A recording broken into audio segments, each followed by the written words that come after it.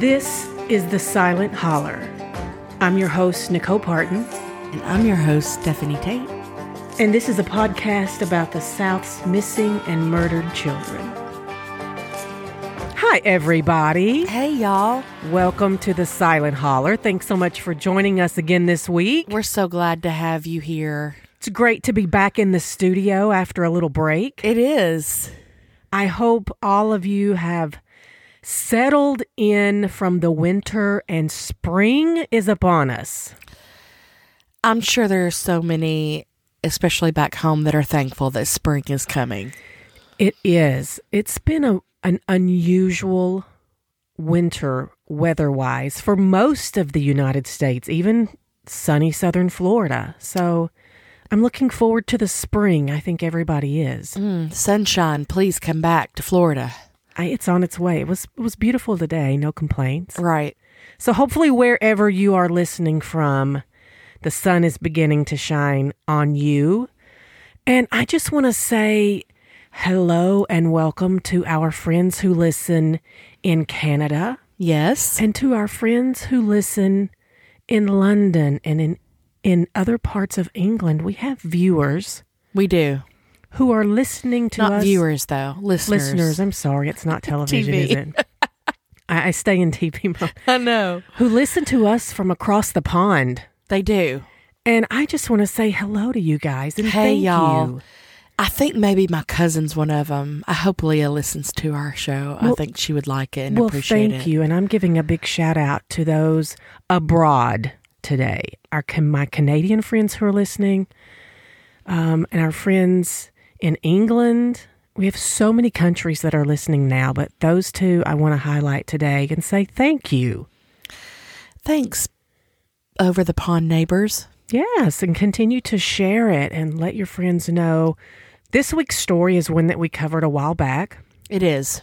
We promised to revisit it, and we are keeping good on that promise. Absolutely. If you didn't hear the podcast before, we are going to recap the story of Keeslyn Roberts, missing from Georgia.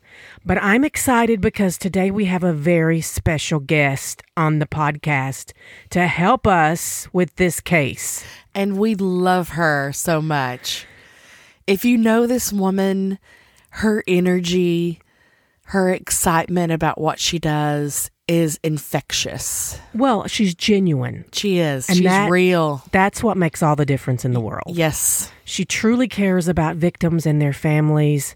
We're talking about our friend Cheryl McCollum. She's going to be on in a few minutes to help us break this case down. I've worked with Cheryl for years. I don't even know. Years now. Remotely through Nancy Grace. We've covered shows together on television, on podcast. And it was only this past year that I finally got to meet her in person at CrimeCon.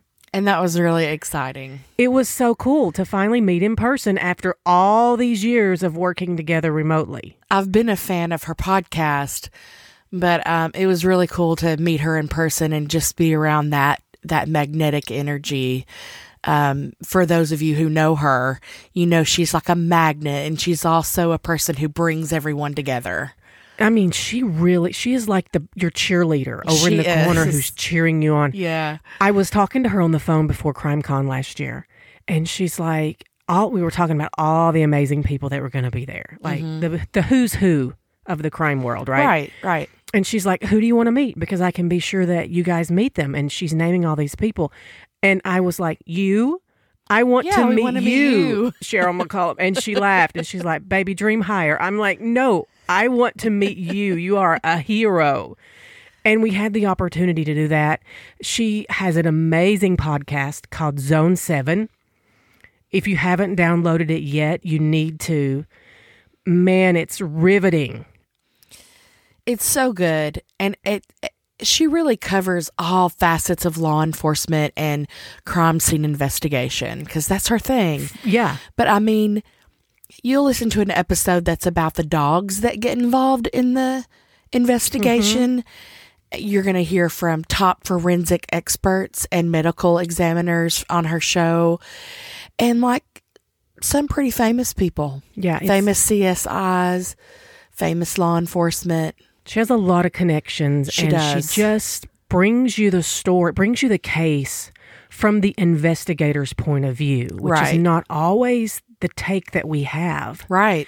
And so Zone 7, check it out wherever you listen to your podcast. It's amazing. She's going to be on in a couple of minutes. But first, let's recap the case of Keeslyn Roberts for those of you who may not have listened to our show before. Right, because this is exactly why we brought Cheryl McCollum in. Because, again, small town law enforcement kind of drops a ball and doesn't do the things that they should. And so we wanted her expertise to know what really should be going on. Keeslyn Noel Roberts was 20 years old at the age of her disappearance. She was 125 pounds, probably still is, 5'2", blonde hair, blue eyes. She was last seen on January 18th, 2020 at the Flying J in Resaca, Georgia. The story basically goes like this. On Saturday, on January the 18th, Keeslyn of 2020, Keeslyn enters the Flying J. The employee calls 911 to report a suspicious woman who's causing a scene. She entered an employee-only kitchen area of the truck stop and was confronted by that employee, causing her to flee the store, leaving her bag with all her belongings. And she's been missing and hasn't been seen since. Now, we know that on January 17th, 2020, Keeslyn was supposed to appear in court for a drug charge, and her failure to appear resulted in a warrant being issued for her arrest. Obviously, this also alerted her father, who thought she would have shown up for these court appearances because she's done it for every single one of them. She's been showing for everything. And so he immediately goes on the lookout. He finds her car at the Flying J after he goes and confronts her boyfriend and asks, where is she? And the law enforcement meets him there. They get some of her belongings out of the car. It ends up really being the responsibility of the parents to remove the car. The car's never searched. And the case has kind of gone cold. We don't know much more than that. And she hasn't been seen or heard from since. So 4 years later, there's still a missing daughter, a beautiful girl who had her entire life ahead of her. I think of 20. I mean, to me, she's still a baby. Absolutely. She's this great kid. She had dreams. She wanted to be a marine biologist. She was originally grew up in Dalton, Georgia. We know exactly where that is. And she was adored by her parents, Eric and Shannon Roberts. And man, have they been hanging on. They've been hanging in there. They have. Trying their best to do whatever they can to find their missing daughter. And so here we are, 4 years later. Nothing. Not many leads. Not many new clues. What happened to Keeslyn Roberts? Here to help us make sense of this and figure out what could have been done, should have been done, and what we can do now. She's host of a hit podcast called Zone 7. She's an Emmy Award-winning CSI from CBS 46 CSI Atlanta, founder and director of the Cold Case Investigative Research Center. She's a working CSI for a Metro Atlanta Police Department, forensic and crime scene expert for our friend Nancy Grace at Crime Stories. She has been inducted into the National Law Enforcement Hall of Fame. She has also received their Lifetime Achievement Award, and she's our friend, Cheryl McCollum. Welcome, Cheryl. We're so glad to have you. Oh, honey, I wouldn't be anywhere else but with y'all. This means so much. You are so much to us. I mean, you're the expert. You're the go-to. I've made a long time joke. If anything ever happens to me, and you guys can find my phone, call my mom, call Nancy Grace, call Cheryl McCollum, because my mom's going to pray Nancy's going to talk about what happened and you're going to find me. So there we go. You know what? And we're both going to work off what your mama's doing because those prayers work. Exactly. But thank you. I know you have so much going on this one, Cheryl, on this story. We needed an expert. I mean, we have had such a tremendous outpouring of love and concern for Keeslyn and her family. This story is just heartbreaking because this is like every neighborhood's neighbor. You know, this is the girl next door. And when you think of somebody going into the gas station, the Flying J, and then seemingly she disappears off the face of the earth, you just can't wrap your head around that. And so I can't wrap my head around it. And let me tell you, I think it's clear for us to paint a picture of Resaca, Georgia. It's not like you're in a major town where you can walk to somewhere else major where there's going to be a bunch of people. You're talking about a place less than 1,200 folks. Yeah, small town, like nothing. And I've been to that Flying J. I'm sure you have too. Like you're out in the middle of basically nowhere. Sure, you're on the interstate, but other than that, but I want to go back. That first 48 hours when Keeslyn went missing, I know we can't undo what's been done, but what could have happened differently within that first 48 hours of this baby girl vanishing? If they had understood what was actually occurring, I think law enforcement would have responded differently, meaning her car was right there. They didn't even look for it. They didn't find it. And I think that would have been critical. She leaves the back door and you just think she's on foot. You think she's dropped her backpack. You run her history and find out she's got an open warrant. You're done. You think you already know what you're dealing with, but you're wrong. And see, that's where sometimes in law enforcement, we think, hey, Flying J, this girl's not from here. She's from 25, 50 miles away. She's ran out of here because she's got an open warrant and she was in a place inside where she shouldn't have been. So they call the police because she's back where only the employees can go. Now, why she was back there, we don't know. But when she was confronted, she ran. And then when she dropped that bag, they think they're dealing with either a runaway, a drug addict, or somebody on the run because they got an open warrant. When they find the open warrant, they don't look for her. They don't look for her. Well, it's a couple of days before her family reports her missing because they don't know she's missing. They just know her phone is going to voicemail. And now they go looking for her. And the family finds her car in that parking lot, which tells me law enforcement didn't even follow back up with the Flying J and ride through there. They didn't even look to see car, insurance, tag, make and model. It was right there. So and what can we make of that? What can we make of not processing the car? Well, I think it's more than that. Before you even get to processing the car, it's about 47 degrees. Who's not going to want to be in their car out of the elements? So now she has decided, I'm not going to fool with my car. For what reason? I know the keys were allegedly, or some keys were in the backpack, but still, it's her car. She could have busted a window and got in the car. Right. But she doesn't do that. She doesn't call for her dad to bring the other set of keys. She doesn't call her boyfriend to come get her. She doesn't do any of that. She doesn't go to one of the truckers and say, hey, can I borrow your phone if her phone was out of battery? So even before that, there's something that's not ringing right here. Yeah. It's just not. Now, again, that car, we don't have her phone, so the car becomes your money tree. That in the backpack. What's in there? Are there drugs in there? They mentioned that there was cash money in the backpack and in the car. How much cash are we talking about? Because you're talking about a 20-year-old that shouldn't have had that much money. So if she's got a lot of cash, where did it come from?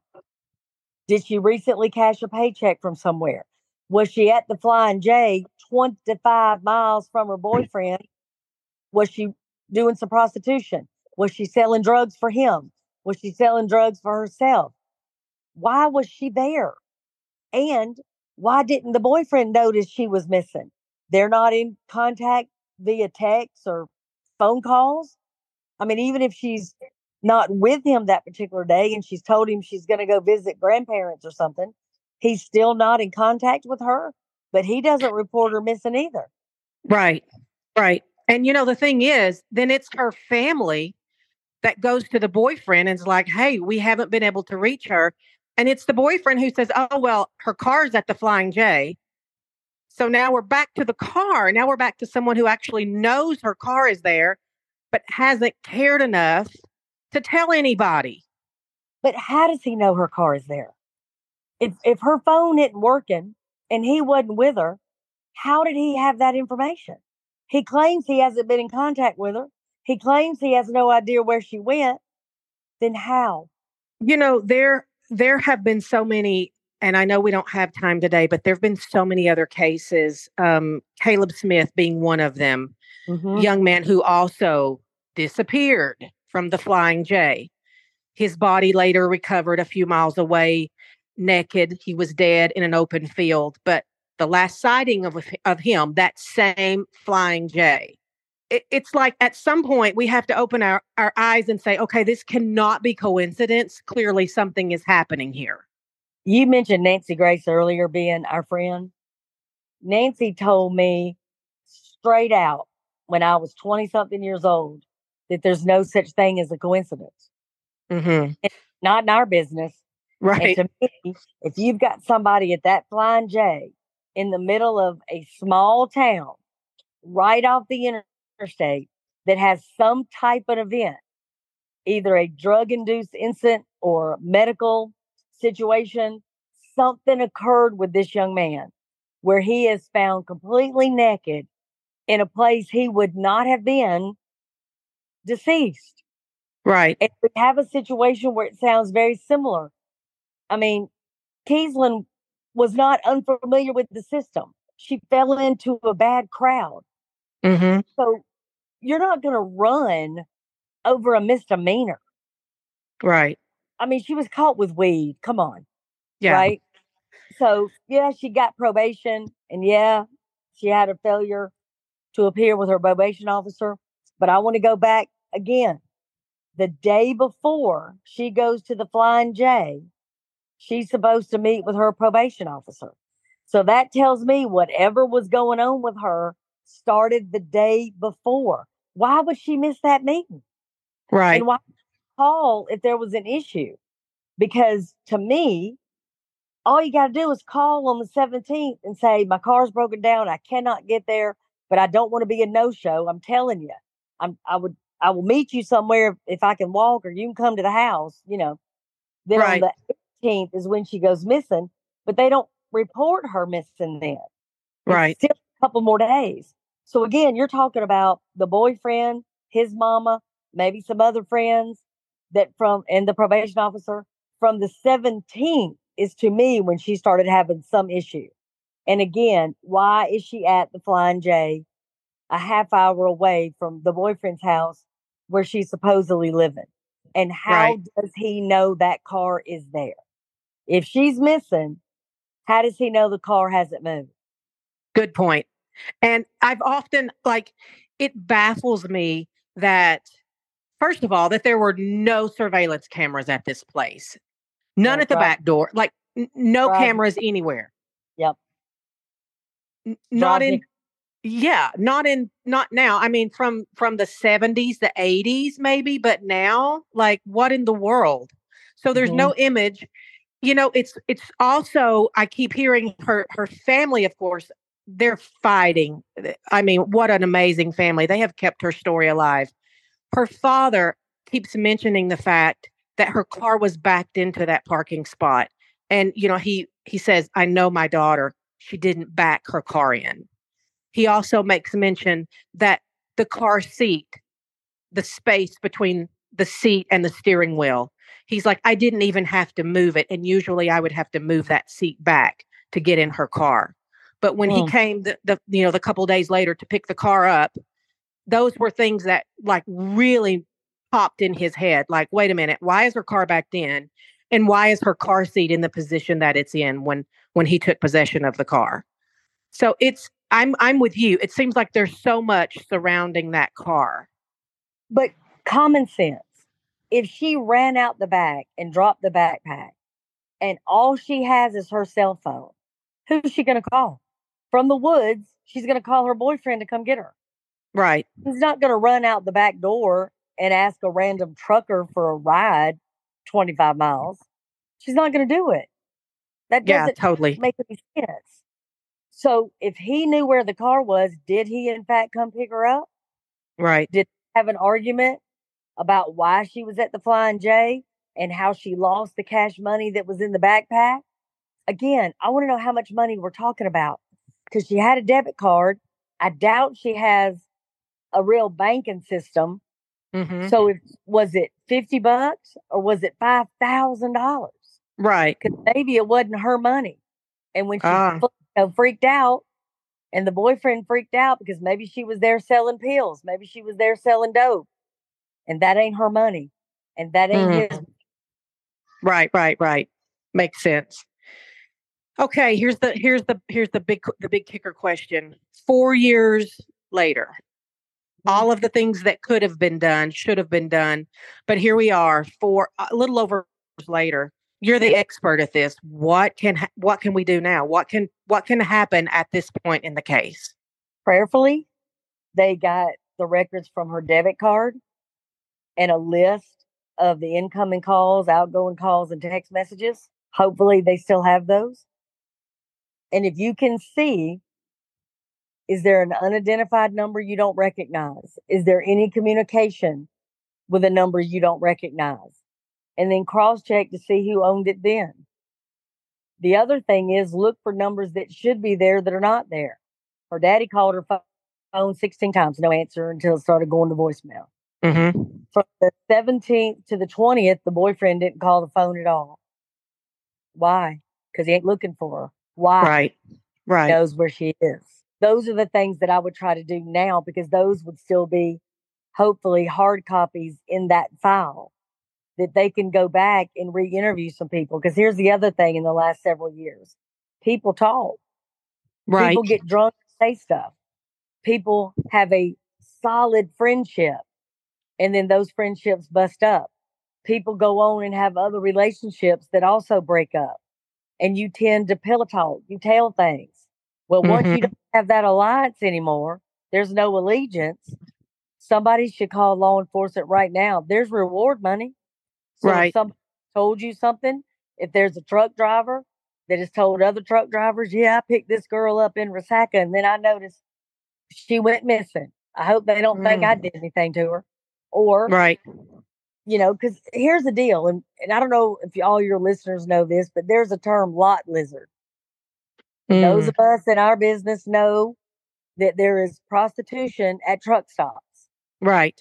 And you've got a lot of runaways. You've got prostitutes. You've got drug addicts that will sometimes go to those types of places way out in the middle of nowhere because the Flying J has showers and a way to do your laundry. And they've got a Denny's right there you can eat. I mean, you can set up shop and be there for a minute. Right. I mean, and most of those big rigs have a cab with a bed in it right there. So you don't have to worry about a motel or going anywhere. Right. So if that is your chosen profession, that ain't a bad place to work. So again, why did she go into the only area for employees only? Right. Was it to charge her phone? Could have been. Yeah. Was it to heat some food? Was it to get out of the cold? Or was she hiding from somebody? Mm-hmm. Maybe some trucker came at her unusual or weird or out of the way. So she thought, well, I'm going to hide here because he might go into the bathroom and looking for me. So I'm going to hide here because I can't make it back to my car. And maybe she just freaked out and ran when they said, hey, what are you doing here? We're calling the police. I don't know. But I know everything about it feels wrong. Yes, for sure. I definitely disagree with the theory that she missed this date and now she just disappeared because of this little charge against her, that she just somehow went on the run to avoid. she was too streetwise for that. Right. If you are on probation in Whitfield County, Georgia, you can go to Gordon or Murray County and never be seen again. She's Right. living with her boyfriend and his mama, so she doesn't have to have her name on rent. She doesn't have to have a 9 to 5 job where she's got to put her social security number on anything. Well, hiding is easy. Right. And I think if she again went back and went in front of the judge, even on the 18th or 19th, she at this point she was streetwise enough to know this could go away. They're going to pull that warrant. They don't want her in jail. Right. Probation is about money, right? Exactly. If she's in jail, she's taking their money. If she's on probation, she's giving them money. It makes more sense for her to be on probation. Right. Especially, again, we're talking about weed, y'all. She didn't hurt anybody. She didn't stab anybody. But for her parents. It's horrible. It is horrible. No question about it. I mean, you're talking about a beautiful girl that was on the color guard at Dalton High School. Yes. And now she's at some out of the way Gordon County Flying J in Resaca. That doesn't make any sense for her mom and daddy. At this point, they feel, kind of at a loss. Like they're doing so much. She has an aunt and an uncle, like so many people that are trying to keep her story alive. And of course, as with any case, you always feel like, as the victim's family, I'm sure you always feel like, I'm not hearing enough from the authorities. They keep promising me an update. I mean, I think it was July 23 that the authorities said, oh, we're so close to a break in this case, and you're going to be hearing an update from us so soon. And, their frustration is just kind of mounting and growing, and their heartache. Mm-hmm. What would you say to this family who probably feels like giving up but refuses to? What would you say to them? Absolutely do not give up. And let me tell you something. I've heard and read where more than one law enforcement person has said, whether it's Rebecca Adler or Michelle Gibson or the Roberts family, that none of these victims are connected. That's the wrong way to look at this. Mm-hmm. Not whether or not the victims knew each other. It's whether or not they knew a single same individual. So let's just say, for argument's sake, they didn't know each other, but they had the same dealer. They didn't know each other, but they dated the same guy. They didn't know each other, but they had the same youth pastor. Right. They can have a connection because you're looking at it only from, well, I can't see how Rebecca and Michelle and Keeslyn knew each other. That's the wrong question. Something happened to her when she got into this drug activity, and these people, her parents call it the bad crowd, the wrong crowd. Those are the people that have answers that we don't have yet. They know the why. So again, when you're talking about the world that you and I know and what truck stops mean for lot lizards and runaways and transient, it also means the same thing to predators. So you're going to know where to go to find these kids. That's why everybody knows about bus stops. Everybody knows about prostitutes. Everybody knows where runaways go, if that's what you're interested in. So I would have a parallel investigation where I'm looking at a predator and I'm looking at one of the people closest to her. The boyfriend, I just have some issue with. Straight up. You had to be the last person that saw her before she left to go to Resaca. Why did she say she was going there? What purpose would there be for her to drive 25 miles away from you? She didn't work there. She wasn't going to school down there. She didn't have a gig. Right. And if she did, you knew it. And when she did not return home, you should have been calling her phone. You should have been calling her people. You should have been calling other friends. So if he didn't do that either, and he knew where the car was and he wasn't looking for her, that's a bad look to me. Right. Well, at this point, we can hope and we can pray and we can continue to seek justice for Keeslyn and keep the story alive for her and Caleb. both of them, and keep going at it. Cheryl, I can't thank you enough for your input, for your expertise. It means so much to us, and I know to her family, to have you take a look at this case. Thank you.